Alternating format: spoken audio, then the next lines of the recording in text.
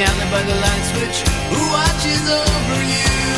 Make a little birdhouse in your soul, not to put too fine a point on it. Say I'm the only bee in your bonnet. Make a little birdhouse in your soul. Hello, beautiful people. Today was supposed to be a Distantly Social with the wonderful Alexandra Petri, but unfortunately we couldn't make that work for 1,000 reasons, and I was bummed because I wanted her to come on and talk about her book that's coming out soon, Nothing is Wrong and Here's Why. But I found in my archives a snippet from our conversation about Camelot that is talks about not only the book, but also one of the things I love about Alexandra and her writing, and that is the idea of being weird. I was saving this for an intermission to be entitled Weird Al, but I'm not doing that, but I was very proud of that title, so I'm going to tell it to you here. And now I want you to hear the effervescent Alexandra Petri talk about being weird. But so what's interesting to me about you picking Camelot is that, and I almost said we should do chess instead, but like I want your opinions on Camelot in your email were so wonderful that we're like, we have to talk about Camelot. Is that you have said, as a playwright specifically, that you like to be weird. Yes.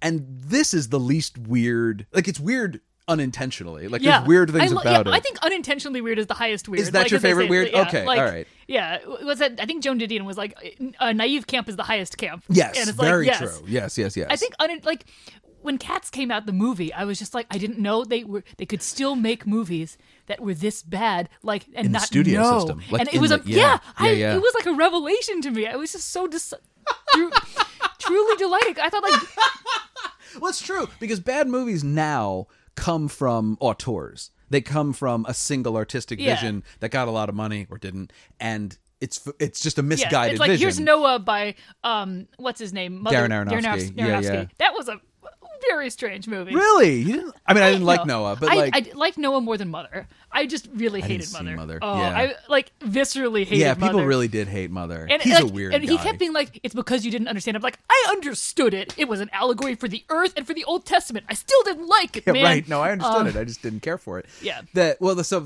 movie I saw most recently that is horrifyingly awful, that's wonderful, is Serenity, the Matthew McConaughey and Anne Hathaway movie. Oh, I haven't seen it. Oh, it's so... buy it. Just buy it. Okay. Don't worry about renting it. Just buy it. It is incongruous. It's a movie with a tremendous twist that you see coming an hour before it happens, and it's beautiful to watch this movie move towards this obvious twist, and you're just like, oh, it's coming. It's gonna twist on me, and it's gonna be so proud of itself. And it's so great. It's a bananas movie, but it is a singular vision film. It is a director and a writer who was given sort of free reign, and it's a huge swing and a miss, and it's wild. But yeah, so Tom Hooper, who, like, as much as I enjoy The King's Speech, is not a movie I was like, this is jumping filmmaking. up and down about. Yeah, even when it won, it was one of those movies when it won Best Picture, I was like, yeah, all right. But it's like, this is very clearly a play that was filmed, and like they added a corgi, and I think that's pretty much. What's so funny about King's Speech to me, if you watch a lot of British television, is it's actually like, it was praised a little bit at the time, I remember, for sort of innovative, the way it was shot being a little innovative. But it was very much, if you watch shows like Luther, the Idris Elba show, it's shot very much like that. It was something they were doing in British drama on television, and he just brought it to America on the big screen, and everybody went, ooh, isn't this interesting? And I'm like, yeah, they're doing it in TV over there, like, all the time. Like, this is just the same deal. So, in any event, we don't need to crap on Cats. Cats will crap on itself. Yeah, no, Cats That's are great. the purpose it of Cats. was delightful. I can't wait to see it. I couldn't get out to the theater to see it. But they're having a screening, like a rowdy screening, I think next month at cinema around here. I really want to watch it for the first time alone. Like, I really want to sit and like absorb it, because I really wanted to go when the theaters were empty. Like, that's how I wanted to see Cats. No, I wanted a full theater. I went to like a full theater. Everyone was like cheering. Everyone was like waving their iPhones, like the lighter. Everyone was like shouting, gasping. That was like the communal film going experience I wanted to have. It is so, yeah, that's true. The second time I'd like to do that, but like the first time I really want to absorb it. I want to get it, like, because it's just, I can't believe it actually happened. It's a miracle. It truly, and it brought me so much joy. So yeah. And I Not feel on like, purpose. Yeah, exactly. Right. Which is something similar to what Camelot well, does. but so that's the thing of it. But like, so except that Camelot also has really good songs in it. But so what's the weird for you? Like, what is the, when you say you want to be, or you want your writing to be weird. What does that mean? And then what are you... So it's a 3-part question. What does that mean? What are you chasing? And then how does Camelot fit into that for you? I guess I would say deliberately weird I'm not trying to do, and that's fortunate. Sure. Because I think like when you set out to be weird, like you wind up being less like... What would you describe as something truthful. That's deliberately weird? And like, no shade, but just like what do you think is the... I don't know, like the image Lynch, of Zooey Deschanel that has been presented to us, like sort of like deliberately quirky. Dream? Yeah, Manic Pixie. Oh, like, I see what you mean. Okay. Sort of like, manufactured quirk. Yeah, manufactured quirk. Exactly. Okay, and I feel like often like people are like, "Oh, you're being weird." Like, or nice zany. Zany. Zaniness. Because I think, but it's sort of like title of show, like 9 people's favorite thing, like level weird, where it's just like I'm going to do this very specific thing that I'm really super into for whatever strange, quirk of personality or psychological eccentricity that has made me really like this thing, and I hope someone else enjoys it because good luck. Right? Because I do. Like that's sort of. I guess that kind of weirdness. And I feel like, but I also have a deep fondness for things that are like made to please lots of people and they're sort of not sure if it's going to work. Like Las Vegas, just as a place where it's like, we just want to entertain people. Like, how do we do that? What would that look like? So like the Magic Mike show had this like survey where it's like, how do you feel appreciated? And like before they made the show, it was like, what would you like in your relationships? Like this detailed like multi-question survey. And I'm just like, I like this, but I also, when things are too tailored to me, I start to become suspicious of them, where it's like my Facebook feed is like, here's like a dress, buy this dress. And I'm like, I do want to buy that dress. But why do I want to buy it? Yeah. Or like something that's like just a little bit off, but in a way that's like going to be big. Like its aim was to be a large, multi-person pleasing thing. And so it's just slightly off from what you would like. Like all of that sort of like old big culture stuff, I have a deep fondness for. So the sort of like like a show like this that would have been made for everyone because that's what Broadway shows were. That's the kind of like, that's what you're talking about. Yeah, it was like there's this like slight disconnect. And I also feel like, because Camelot, there was this phase in like that time period where like with like Lion and Winter, or like there's definitely other examples, but I just keep saying Lion and Winter over and over again, hoping they'll come to me. It has a tremendous Lion and Winter vibe, this whole musical does, yeah. Where people were like, this is a period in history where we like have a lot of fun playing around with ourselves. Like here's Errol Flynn in a movie. Like here's sort of like, although like that's historical, whereas this is like fictional, but sort of like these are the stories that we're telling ourselves. And like as somebody who like lately has been my play that's happening soon is all like late 60s, like on our weird preoccupations. I feel like I also enjoy that it was a preoccupation of like the Kennedy type folks, and just a vessel for them to tell themselves stories about like how the world looked. So I like it as both like this sort of weird, flawed Kennedy hopes vessel, where like like so much was put into it, more than it was I think built to contain. And so in a funny way, like when you have something that's like built as like sort of like let's please a lot of people, and like we'll have this big book and we'll have like 4 amazing actors, and then we'll insist that it's a metaphor for America. I just love all of that, like stacked on top of each other. So I think that's what, So if that's what you like, which is great, how do you endeavor to recreate that? Oh, you just do your best, but like with the knowledge that like everyone who's ever made anything crappy has always been doing their best, and that like like I don't know, like you just, I guess like I would say when I try to be weird, it's just like that's my inoculating myself against being like, who is this for? I'm just like, this is for me, and I hope also for others. And I think genuine enthusiasm is the best thing you can bring. And so here's a show about this. Right. And so it's not like I'm like, oh, like I'll put a bird in it. Right. It's like, yeah, no birds. Yeah. Put a bird on it. Yeah, put a bird on it. Put a bird on it. So it's not like deliberately quirky. It's more just like, I think everyone's a little bit quirky inherently. So I guess what I'm hearing is that this sort of, if you are honest about your taste and about what you enjoy, if you put that on the stage, it will be weird. The thing, it will be your taste. It will reflect your own sort of personal assertion. So I guess the trick to being weird is to not try to be weird. Yeah, exactly. It's just like follow your grail. Find your grail. There you go. Yeah. Look at that. There you go. You found it. Look at that. No, because I'm always just like the things that I think require the least explanation are always the things that require the most explanation, sort of.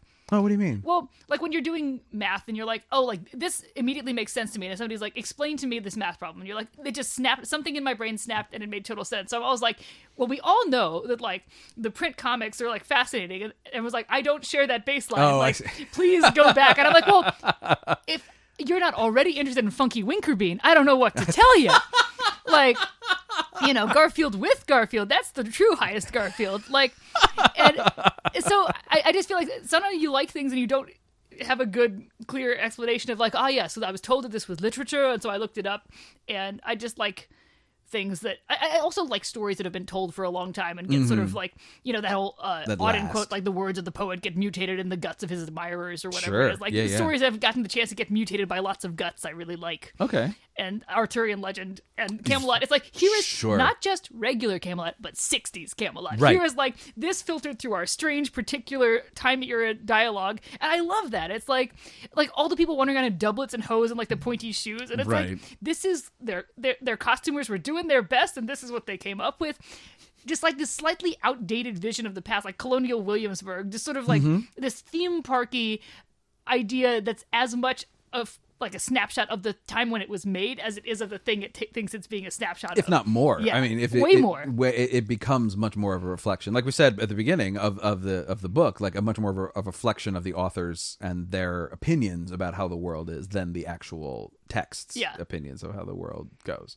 It's like that Vonnegut line where it's like, assemble an index and it's the most intimate thing you can do, which I feel like is a line I've been using a lot lately. Like, so, yeah. That works. But yeah, like the things that jump out at you. But that must be really hard to, like, this is just going to be writer talk for a little while, guys. Buckle up. The what I'm always interested in, or struggling with, I should say, is the comfort level of presenting, like, this is what I think, and this is what I think is a good piece of drama. Specifically drama, because you have to force people to sit and watch it. Yeah. It's not like writing a book or writing like where you can send it to people and they can lie about whether they read it or not. Yeah, exactly. Like, you have to put people in a room and then you stand in the lobby. And it is the idea of like, I think this is entertaining. I think this is good. I think this is fun. And there's a certain arrogance you have to be like, no, seriously, watch this. This is worth watching.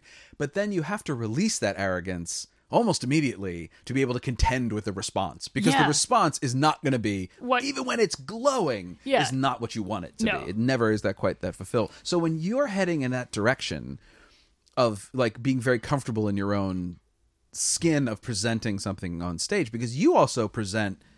Like, the thing about being a playwright is that I can hide behind the play to a little bit. Like, I wrote it, but that character said it. Yeah, I didn't say that, and sometimes that's true, and sometimes it isn't. But like, I have a level of plausible deniability. There we go. That's what I'm looking for. But you write as you. And you write as you a lot. I mean, you wrote a whole book recently of the with that Goya paint. Which is one of like the most disturbing Saturn things of all devouring time. His children. Yeah. Yes, which he painted for no one. It was on the wall of his house. Yep, just in there. Just man, that's dark. But with the book is called, I can't remember the title. Nothing is wrong, and here's why. Yes, which I was going to paraphrase badly, but like so it's Saturn in a MAGA hat. You are now putting yourself out there and your opinions, and you're standing behind them. But that's a very different kind of writing. So how do you find that playwriting becomes a release for these more emotional and odder sides of your taste, and you have to be a different person to write the columns and write the essays, or is it all kind of just a different side of the same coin? Like, you're kind of like, I just use different words, I just use different phrasing, but it's all me in that way. I think. I mean, I'm going to be like, no, it's not all me. It's two different people. It feels that way to me sometimes, though, when you're doing stuff. No, I think it's like, I think ultimately the consistent thread through all of it is that it's like my window through, like, or my set of lenses, which are like, we'll pick up some things and won't pick up other things, which is both just a function of being who I am in the world. But also, I think even in my writing, you were like, you write as yourself. I'm like, do I? Often I don't. Well, that's my question, really. Often I like write things that are I think you can tell what my perspective is because they're satire, and hopefully by the time you get out of the piece, you will know what I actually think. Mm-hmm. But it's the voice that I'm using to convey what I actually think is not my voice often. It's like a version of my voice that's like heightened in specific ways. It used to be much more all caps. I've like somehow cut back on the all caps, but I guess like that also is sort of one of the interesting sleights of hand of being a writer, is like convincing somebody that you're personally addressing them. But it's like, because every sentence is like, this isn't just like a direct thought beam from my brain to yours. I mean, it certainly is, but it's also mediated through like, it was one of many possible sentences that I selected. And like, is this the truest one? Like, how do you get around that? Well, and there's an editor, and there's a word count, and there's like, there's all kinds of restrictions you're working with on the same time. But I think just by virtue of doing so much of it, you do get a good sort of splatter paint idea of like, the thing that is within all of these blots is what you are. So yeah, I mean, like Ian Forster says, how do I know what I think till I see what I say? And I think that's often the case for me as a person and as a writer, is that I come at things words first, and like that's how I figure out what I am feeling or how I'm processing stuff, is by getting the words on the page and then looking at them and be like, did I agree with what I just said? Maybe I don't agree with what I just said. Sure. Like, and if not, how do I say something more truer? More truer. I do words for a living. For make the words. Do a good word. Yeah, but you get second drafts. You get to type. Exactly. You get to type more truer and then go, that's not right, and then erase that. Yeah, and I feel with plays like something. It's fun to like sort of be polyvocal with different. Just like get to play around in a world and like have more characters. Like the most recent play that like I'm having that's opening next week. That's That's very soon. That's when that opens. It's too soon. Wow. Well, it's like previews start next week, and then like it opens on the 16th. So that's soon. All right. But it's been fun because I had to express this on like somebody was like, well, did you have fun like writing these characters? Because the characters are like William F. Buckley Jr. and Gore Vidal, and they're just like real people who are extremely sesquipedalian word lovers, and just these enormous personalities. I'm like, I had so much fun taking up as much room as they took up, because like often I feel like when you're writing as yourself, you don't get to sort of just spread and like occupy the whole couch. Sure. And I felt like I got like writing as them, I got to occupy a lot more of the couch than I otherwise would have, and so it was fun like getting to use their voices to try to have a conversation about things that felt relevant today. Well, and that's the thing, that's the interesting thing to me between playwriting or dramatic writing in general and writing essays. Even if you write them behind, like as you say, if you add a character or there's satire or there's a buffer, is the fact that like sometimes what I want to say is the right thing in the wrong way. I want to express this, like if I say it wrong, if I say it weird, if I say it big, you'll get it more the way I emotionally want you to, even though the words aren't exactly right. And that's what characters allow me to do. They allow me to like have this character just come out and say this terrible thing or this weird thing and then go, well, that's not anything anyone should ever say. But in the context of the scene, in the context of the play, like, oh, the larger point remains and maintains and pushes through. So yeah, it's just really... it's like, how do you make people feel a way? And like, you can't. I know, like, the classic advice column thing is like, you can never make another person do anything, and you can't make them feel any way. But like, you can produce stimuli that like make you feel a certain way and hope that it'll sort of resonate. But the funniest thing, like this play, I'm so completely obsessed with like the Buckley Vidal debates that I will talk people's ears off. I like ruin my honeymoon talking about it. Like that's ruined. But like Steve is just like, please stop talking about it. Right now, not right now. More Gore Vidal facts. Just not right now. Just later when we're on the train, but not right now. And I'm like, but Steve, they're so interesting. And so it's hard for me to convey to people who like, if I walk into a room and like, you got to see my play. They're like, what's it about? I'm like, it's about this thing that I'm obsessed with. And so have you heard about this? Because if not, and then it's like how much... They're on YouTube, I think, they right? Are you can YouTube. Watch them. Yeah. You got to watch them on YouTube. Oh, they're great. Yeah. No, and it's like, I love it because it's just like, theoretically, it's like abstruse and recondite, but actually it's just like about sex and fascism. And it's like, that's the only thing that's worth talking about these days. Yeah, and just therefore, said by two very eloquent, like very well-spoken, deep-voiced men. Like the waspiest possible, like, but yeah, no...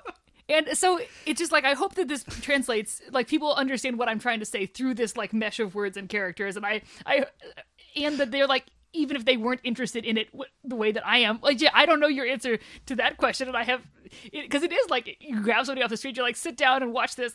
I don't know. Like it feels like it is a very arrogant thing to do, and I just hope that enough people like see it and they're like, that also is the thing that I'm into. Like that's sort of the hope, is that there will be enough people who are like, that's one of my 9 things. Make a little birdhouse in your soul. While you're at it, leave the nightlight on inside the birdhouse in your soul. Not to put too fine a point on it, say